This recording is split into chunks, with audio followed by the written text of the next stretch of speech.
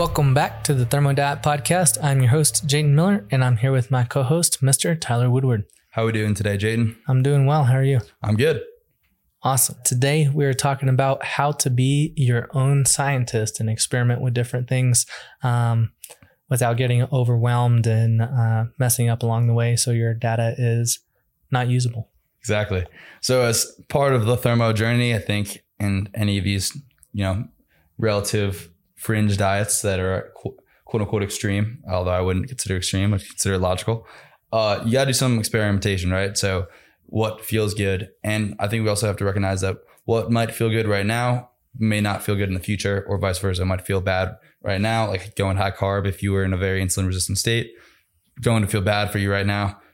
A couple of years from now, when you're in a much healthier state, carbs might be the perfect fuel for you. I think that it's very important to remain open-minded to different ideas and question everything, no matter what it is. Like, don't take anything at face value from anybody, unless it's us, obviously. Don't take anything for face value. Always experiment yourself. Always see what works best for you. Everybody's an individual and everybody's a little bit different. They're going to have different preferences. They're going to have things that work a little bit better for them than things that work for us. Everything that we say is a recommendation and something to think about. I wouldn't take it as black and white because nothing is ever black and white. Everything is a spectrum. Make sure to make it suit you. And I think it's very important to compartmentalize. I think one of the beauties of social media, right, is that you can see hundreds of thousands of other people's mistakes that they made and learn from their experiences, and also their experience coaching people and what worked for them. But I think it's very important to compartmentalize things that we say, or I make sure to do with Ray Peat, especially because, most time he ends up being right, but it's not my experience, right? And he thinks in a certain way. And I try to think back, I heard Ray say that makes a lot of sense to me in this context, versus just saying what Ray said is true, or what Jayden and Tyler said is word of God and it's a fact. We're going to be wrong. We've been wrong. We'll be wrong again. Mm-hmm. Yeah. Don't be afraid to remain open-minded and question everything always. Always make sure that there is a why to something. If someone can explain why for something, then they probably don't have good enough knowledge to be recommending it in the first place. If someone says something is good or bad outright, they are wrong. Pretty much almost always the time. There's always context that needs to be filled in. There's always going to be, even for omega-3s, which I would say are pretty close to being quote unquote bad, there are times where our body might need them for things like DHA, which I think is an interesting subject, but also things they are literally medicinal in terms of you need them for organ transplants to help reduce the immune system. So there's always context that things are quote unquote good in and things are quote unquote bad in. So trying to oversimplify it is just a nightmare. Right. Definitely. I completely agree. So in saying this, some of the things that we recommend doing whenever you are questioning everything and experimenting with things yourself is to make sure that you're only experimenting with one variable at a time. I noticed that, especially whenever I was first getting into supplements, I would try 5 or 6 new supplements at a time and just go haywire with them.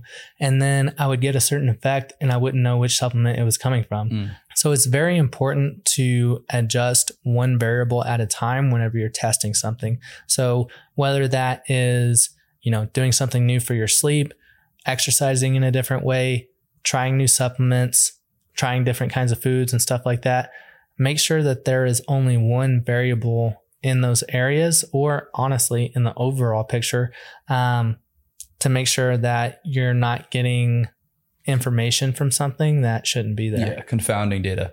So generally when we run an experiment, right, you have the control group, which is typically use rats, and then you'll have they on a control diet, which is pretty standardized. It's something 75% carbs and 10% fat and 15% protein or something like that. And then you might say, all right, let's test what a high carb diet is and do 90% carbs, 5% fat, 5%. So you have your control group, which is the standard. And then you have maybe a couple of variations. And what Jayden said is completely right. I don't necessarily think you need to only do one supplement at a time, but you only want to change one thing in your routine. So if I'm always taking magnesium and I decide to say, I'm going to mess around with daily K, see how that feels, that's not really, I mean, it's slightly confounding because I might experience different effects whether or not I was on magnesium, but it's not that I need to go off magnesium to see if I experience beneficial effects from the daily K. Make sure that your baseline remains consistent throughout the entire process. Yeah, so exactly. If you're going to start tracking something today and you're taking magnesium, then don't stop taking magnesium tomorrow whenever you start taking vitamin K, because your baseline is different between those two times. So you're going to feel a little bit different and you might have different effects. Like if you stop taking magnesium and you start taking vitamin K, then there might be something that happens from the lack of magnesium that is not beneficial, and you might mistake it for the vitamin K. So it's important to make sure that whatever your baseline is whenever you start, you maintain that consistently throughout the entire duration of the experimentation. 100%. And I think that leads to a great point that you want to track the results in some way, even if it's just like writing a simple note down, or like maybe just, keeping somewhat of a log. You don't have to be that diligent with it. But a lot of times with a lot of supplements, like some of them you feel right away and you're like we've taken a couple of B vitamin complexes that we're like, all right, I feel good in this, like kind of feel it instantly. There's other things where it's like, this takes kind of like months to feel. And there's other things where it's like, you don't feel it until you stop taking it. And then you're like, damn, this is making a huge difference. So those are all things, like we're all different. We're all in a different place metabolically. Like we have all our own different contexts that we're in. It's just because Jayton tries Shilajit and says this is the greatest thing that ever happened.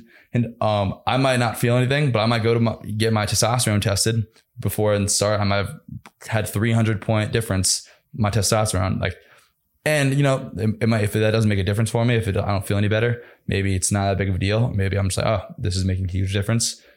Things like that. And having some sort of test as well was a huge thing that you can do to improve your, experiment, your science. Definitely, for sure.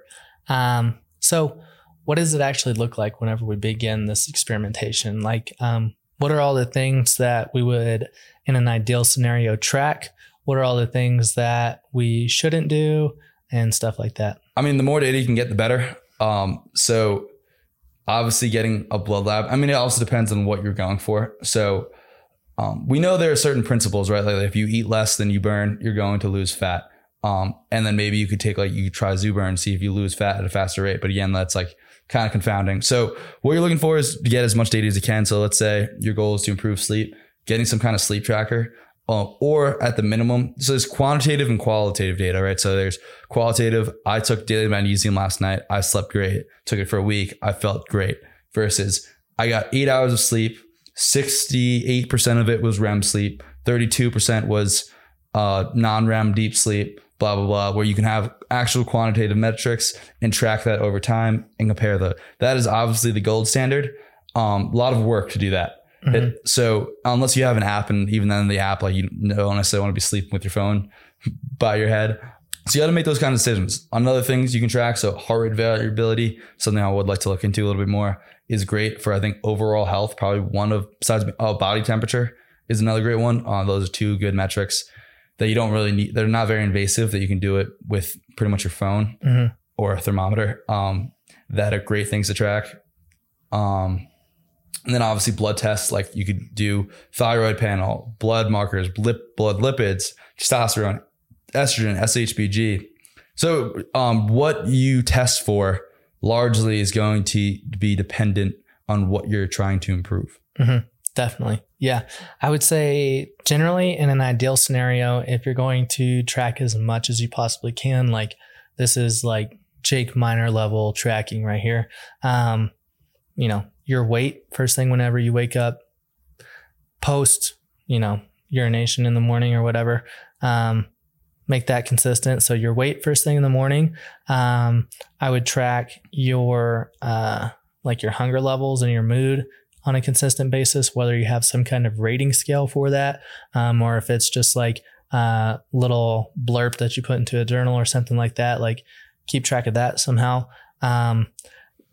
how many times you go to the bathroom a day. Like that could be something, keeping track of whether or not something is constipating you or making you go to the bathroom way too many times. Or if it's hard or not. Right. Your sleep is a good thing to track, whether it's simply rating how well you slept or how well you feel whenever you wake up, or, taking note of you didn't sleep that well and you didn't get that much sleep. Stuff like that is going to be very beneficial. I think tracking your exercise is really good too. Like you might not be trying to like directly improve your exercise performance, but like if you went from PRing every like week or two to you haven't PR'd in months, or you're PRing consistently and like weight is just moving like hell, those are good signs that, albeit indirect potentially, that this supplement routine or having beneficial effects in your recovery or your energy levels, things like that. Libido is another good thing to track. Like that's something that is intimately tied to every area of your health. Most of these things are intimately tied to every area of your health. So they're going to give you good indications for just about anything. Anything else? I also think it's important to have expectations. So if your goal is to lose 20, 30 pounds of fat, your sleep is probably going to suffer. You want to keep that as optimal as you can, but your libido is definitely going to suffer. Mm-hmm. And this is a consequence. And at some point you might be like, all right, this is no longer worth it. Let me maintain, and maybe I'll try and lose some later. Maybe I'll gain some muscle and try to just, relatively do some recomp. But there are certain metrics that we know is going to suffer. You have to have like almost like a margin of error or like a margin of acceptance where it's like, I'm willing to let it get to this bad. I'm not willing to let it ruin my life. Mm-hmm. Or maybe if you're a bodybuilder and getting ready for that show, you are going to let it ruin your life. So we all got to make decisions. But at that point, it is your life. Yeah. That's everything that you're living for at that point. I would say it's also relative to like, if you have 20 pounds of fat to lose, you're probably not going to really see a lot of those detriments till like the last 5 or 10 pounds that come off. Like the first 10 pounds are probably going to come off pretty easy, and they're probably not really going to affect all that much. But then like, as you slowly start tapering down in weight, you'll probably start to slowly see effects in different areas of your life for sure. A couple that we may have missed: cravings. If you're craving certain foods, or maybe like even just like hunger levels. You said that, I think. Blood sugar and blood pressure, I think, are also great metrics. Blood sugar is a little bit harder to measure. I mean, blood pressure is not exactly easy, but you could probably do pulse rate and see what your resting heart rate is and throughout the day and do the things like that where it's not a huge deal. Or get something like a Whoop or what's the other one? Oura Ring. Oura Ring. Those are pretty cool as well. And they track a ton of things. The new Apple Watch also looks pretty crazy. That's going to be expensive though. There's a lot of things that you can do to see how things are affecting you. And while I do think qualitative data, like I felt good, I slept well, is great, it's never going to give you the accuracy as doing a thorough quantitative analysis. Mm-hmm. Definitely, for sure. Yeah. And also like there are some things where, or I feel like sometimes some people get caught up in the quantitative data. Mm-hmm. Like that's all that they live by for a long time. There's experiments that you can run for certain things where it's just like, it can be qualitative data purely, but depending on what you're trying to achieve, the quantitative data is going to be a necessity, depending on who you are and what your goals are and stuff like that. Yeah. I think we were talking about this yesterday a little bit, like biochemistry or chemistry is to nutrition what physics is to lifting. Mm-hmm. Like there are general principles that we can use. And I think Thucydides or Pedro de Amaro was talking about it. Like these are going to have the highest predictive power of what's going to become true. So like the example I gave yesterday is that according to like EMG studies, which measures the activation of a muscle group, the lateral delt is really active in presses, like a shoulder press. But I would guarantee if we like did a longevity study, like where with control groups, you would see significantly more growth in doing like cable lateral raise or lateral raise, where the resistance is directly lined up with lateral delt versus a press where it's mostly in the front delt, because the tension is going to place in that muscle group. I would bet my ass on it that you're going to see better results with the lateral raise group in the lateral delt because the physics kind of define that. Mm-hmm. Could I be wrong? For sure. We're always going to be, you never know for anything. There's always explanations that we don't know the answers to. But generally the same thing, like a lot of people think omega-3s are this hard, healthy, this thing. And when you look at the chemistry, like it's pretty simple. They tend to oxidize under heat and light, and we just tend to have way too much of them today. I would say also whenever it comes to quantitative data, like you can track qualitative things in a quantitative way. So like you can have a rating scale for your mood that day, for your hunger levels that day, for how your libido was that day. And then I would recommend, since we have the luxury of technology in our world today, using a spreadsheet to plug all of that stuff into, and then putting that on like some kind of charts so you can track it and like see it visually of what these numbers actually mean. I've tracked stuff a lot, both digitally and not digitally, just like in a notebook and stuff. And I noticed that it's not as impactful whenever it's not digital and I can't visually see it on a chart or something. That's interesting. Yeah, I could see that. I was trying to think of the word of what was the non-digital form, but I can't think of it. Yeah, I have the word on the tip of my tongue, but I couldn't think of it, so I just moved on. Yeah, I mean, being able to see the averages and change, I mean, that's the most accurate thing you can do, right? Looking at the averages over time. So like one thing I think is very important, we talk about weight loss, right? I think weighing yourself every day is very important, but I think caring about your scale weight every day is almost like ridiculous. Mm-hmm. Like if you can take the weekly or bi-weekly or even monthly averages and seeing a trend, like we're looking for trends here. I think that's a big thing that we alluded to maybe, but we didn't discuss. Like you want to see general increases over time. You don't need every day. Like every day you're going to be hungry. Maybe some days you have poor libido. Like it's a natural thing. We're all, we all have our own basically like menstrual cycle. Some women obviously have menstrual cycle, but like men have hormonal fluctuations on a monthly basis too. Although less so like that. We're all like every day is going to be the same. So we want to see general trends over time, improving the outcomes that we're looking for. Those trends can either be very informative or make no sense whatsoever. And then whenever that happens, either you did something wrong, you tracked it incorrectly, or there was a variable in there that you didn't take into consideration, or some kind of confounding variable. Yeah. And also sometimes like you can expect one thing to happen and the opposite happens, and that can be extremely informative too. Mm-hmm. Also, I think another thing that's important is timing.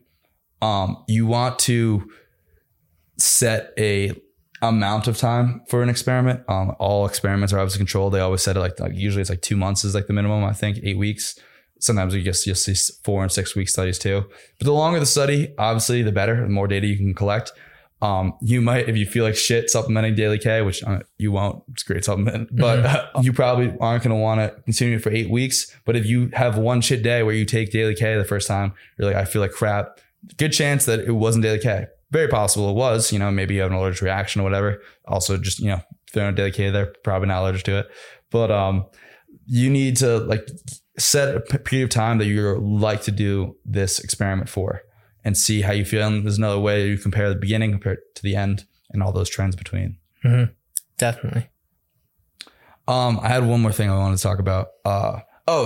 Using the power of like predictive analysis, we talked about biochemistry and like the physics, right? For weightlifting, if let's say like you were on a carnivore diet, we can make a guess that you're going to be very insulin resistant. You're not going to handle carbs very well, right? So you might need an increased amount of the B vitamins to be able to process those carbs well. If you were on a vegan diet, you probably need some good quality protein and, retinol, animal vitamin A, all those things. Like we can make guesses, or like, let's say you never eat seafood, or maybe you're deficient in zinc or selenium or iodine. So there's certain guesses that we can make that will have predictive analysis on what will make a difference in you. Mm. Those predictive analysis can always be wrong, but they give you a good place to start your thought process from. Yeah. And, most of the things that we recommend in those cases are things that are historically what has happened and what has helped people.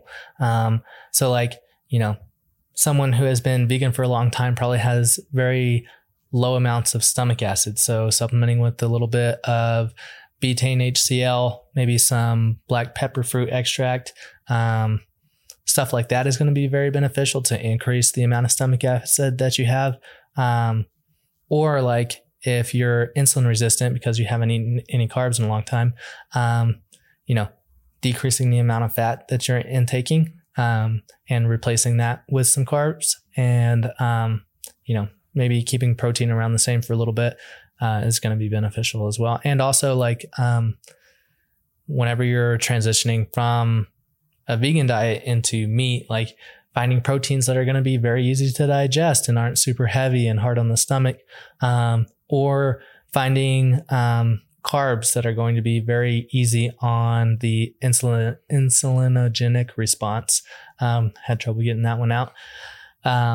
And stuff like that is like, there's considerations for everything. And there's you always look at historical data for stuff and use that and then make your own conclusion. And within that, I think using your own historical data, like so Jaden was talking about, excuse me, that people that don't eat carbs are going to be very insulin resistant. Another example is like caffeine. So when you start drinking coffee, some people love it. Some people can't drink it. Gives them the jitters, anxious, blah, blah, blah. A great test of your metabolic rate can be how you process coffee. So when I was eating a lot a couple months ago, I could drink coffee. Literally at one point I could drink coffee at like 6 p.m., go to jiu-jitsu, sleep, no problems. Now I'm drinking coffee at like 12 and I think it might be keeping me up at night. So that's just my individual history, my context changing.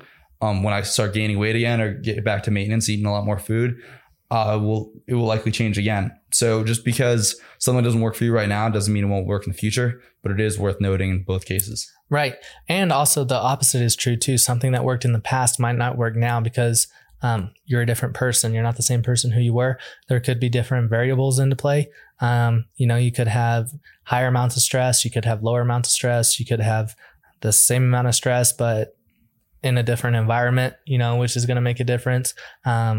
Eating patterns might be different. I was reading a little bit about bioindividuality, and I like that word, but I also don't really like the concept because we are all different, but like it is like very, very, very small. Our differences between us like are mostly in our contextuality, right? Like your family, what they eat, where they grew up, all of that stuff, like the microbes you were exposed to. Like there's very tiny differences in our genes that do add up, do make differences. But at the end of the day, all of our cells use the same vitamins, same minerals. They do the same energy processes. Like there are slight nuanced differences between them. Like maybe some people really have a hard time making vitamin D from the sun and cholesterol. Maybe it's because they're deficient in magnesium. Maybe it's because of a genetic thing. But at the end of the day, like most of us are going to be very, very similar. How something affects you is largely, and not always, that there are genetic variables, but largely dependent on your individual context. Mm-hmm. So as Jaden was saying, and I was saying a little bit, like things might work for you right now that won't work in the future, and vice versa. Might be slightly because of your genetics, might be because of where you are in your health journey and all that, what nutrients you're deficient in or you have too much in, all that stuff. Just something to keep in mind. And also it's like, don't write off like everyone's looking for this miracle pill, and it might be for someone, it might not be for you. Maybe like cod liver oil is a good one. Like some people are very, very deficient in retinol. So cod liver oil and liver is great. Some people start taking that and maybe they have excess retinol and they don't need it. So, and maybe down the line, cod liver oil will be great for you, things like that. Maybe without the PUFAs, but. Yeah. And I also think that it's worth kind of, if you are not aware of what your baseline is, finding out what your baseline is and not wasting your time on experimenting with something that you don't need to experiment with. Like if you have sufficient levels of vitamin A, you don't have any reason to experiment with supplements for vitamin A, right? Yeah. If your vitamin D levels are sufficient, there's no reason to supplement with extra vitamin D unless you have a hunch that super physiological doses of vitamin D do a certain thing and you want to see what that is. But for the most part, like don't experiment with things that you don't need to. Yeah. And then like if there is something like ashwagandha, for instance, ashwagandha affects a lot of different things, testosterone, prolactin, serotonin, all kinds of stuff. So see if you're going to use something for a specific purpose, it might be worth tracking everything that it affects too, just to make sure like, ashwagandha might lower your serotonin, but what if it has a bad effect on, I don't know, dopamine? Yeah. Something like that. It can throw something else out of whack. So it's always worth tracking as much as you can and seeing where you're at and making sure that you're not supplementing with something that for no reason, kind of like waste of time, waste of money. Not really worth it. Yeah. If you can get in like a micronutrient test to see your baseline, like hair tissue mineral analysis, some of that. And then maybe if you want to go into a genetics test and see what mutations you have that maybe make you more inclined to need more methylated or something like that, that's going to give you a great picture. I just want to say, like, if you are going to do a more extreme experiment, especially with supplements, I think, like, I mean, you can definitely mess yourself up with crazy diets too, but it's going to be like more gradual, and you'll see the effects more quickly versus like a supplement you can really hurt yourself with. And I was listening to Mike Israetel, who's a big bodybuilder, and basically, like, he's on a lot of steroids, admittedly. And he's like, I will only go to the certain health parameters. There's like the amount of testosterone he uses is based off how healthy he can keep his heart, like all these these markers in the test in check. So if you're going to do like something like a mega dosing or, steroids, which I don't recommend doing, obviously, make sure you are getting some, real health information on your body in your current state of health.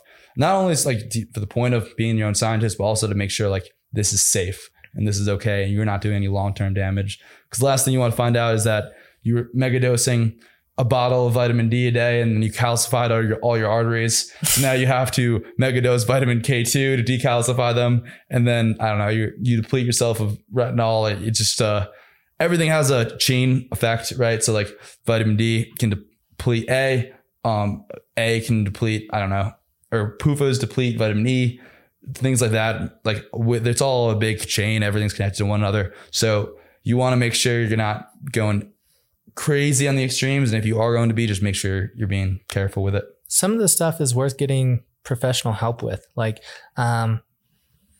if you're not that good of a scientist, but you still want to experiment with stuff, like find a professional who can help you. With some experience. There's plenty of people in the bioenergetic sphere who have a lot of experience, who have helped a lot of people, that are worth reaching out to. Danny Roddy is one, Georgie. I don't know if Georgie coaches, but yeah, I like Real Food, Josh Rubin, Real Food Gangsters. Him and his wife seem really cool. Yeah, they're OGs. They've been doing it for over 20 years now. Like, they're awesome. And what you're going to see with those people is like they're trying to improve quantitative metrics. Like they're just going to say like, oh, we want to get your vitamin D levels up from 23 nanograms per deciliter to 60. They want, or like cholesterol from here to here. Like they have very set goals based on the data that they've gathered. Most professionals, I would say that people in the bioenergetic community tend to be a little bit more holistic in their approach. But yeah, I would definitely keep an eye out for the professionals who do that, because the holistic approach is going to be the most sustainable and the safest, in my opinion. Mm-hmm. Kitty's another one. Libby. Jay Feldman. Lauren Dela Cruz. I don't know who that is, but I'm sure she's great. Innate Nutrition. Innate Functional Nutrition. Yeah. She's really cool. Mm-hmm. Wild Down. There's a ton of great people out there that all have had their experiences. And if we didn't name you, I'm sorry. Teresa Paella is another. Yeah. What's her Instagram? Living Roots Wellness. The GOAT. Mm-hmm. There's a lot of great people out there, especially in this community. Just reach out to them and ask them questions. Also, as a note, just, remember that like they're not being paid to answer your questions for free. So I think one of the things if you want to become an expert in anything or learn something, at some point you're gonna have to pay for their services. And that's just, they've taken their time to learn, and it's only of value to you to pay for them and almost return that favor. But, everyone has to make their money somehow. And also, you're going to learn a lot faster in that process. You're going to learn a lot of things that would have taken you a lot longer to learn. And you'll most likely see results a lot quicker too. 100%. You can only learn. You can learn a lot from, and I learned this for a while, like from Instagram tidbits. But when you take the tidbits and you don't have the principles behind them, like it's almost impossible to connect everything together, which is why like I'm really bad about it, but I kind of do it on purpose where I don't write a lot of things down. Because in my opinion, like if I'm going to remember it, I need to learn the principle. Mm-hmm. And if I learn the principle, I'm not going to forget it. Mm-hmm. Learning that like, I don't know, 200 milligrams of zinc causes a reduction in copper. It's like, oh no, zinc, copper, seesaw relationship, right? Like principles always easier to remember, always easier to integrate than, minute facts and things like that. Definitely, for sure. Yeah, definitely make sure that you have your foundational knowledge covered for sure. And that your coach is a principle-based coach. Yes, 100%. This is not medical advice, by the way. So if you're going to do an experiment, make sure to check with your doctor. And shout out Steak Miner. Yeah, Steak the Jake Miner. The GOAT experimenter. Mm-hmm. Yeah, have a good one, and we'll talk to y'all soon. Peace.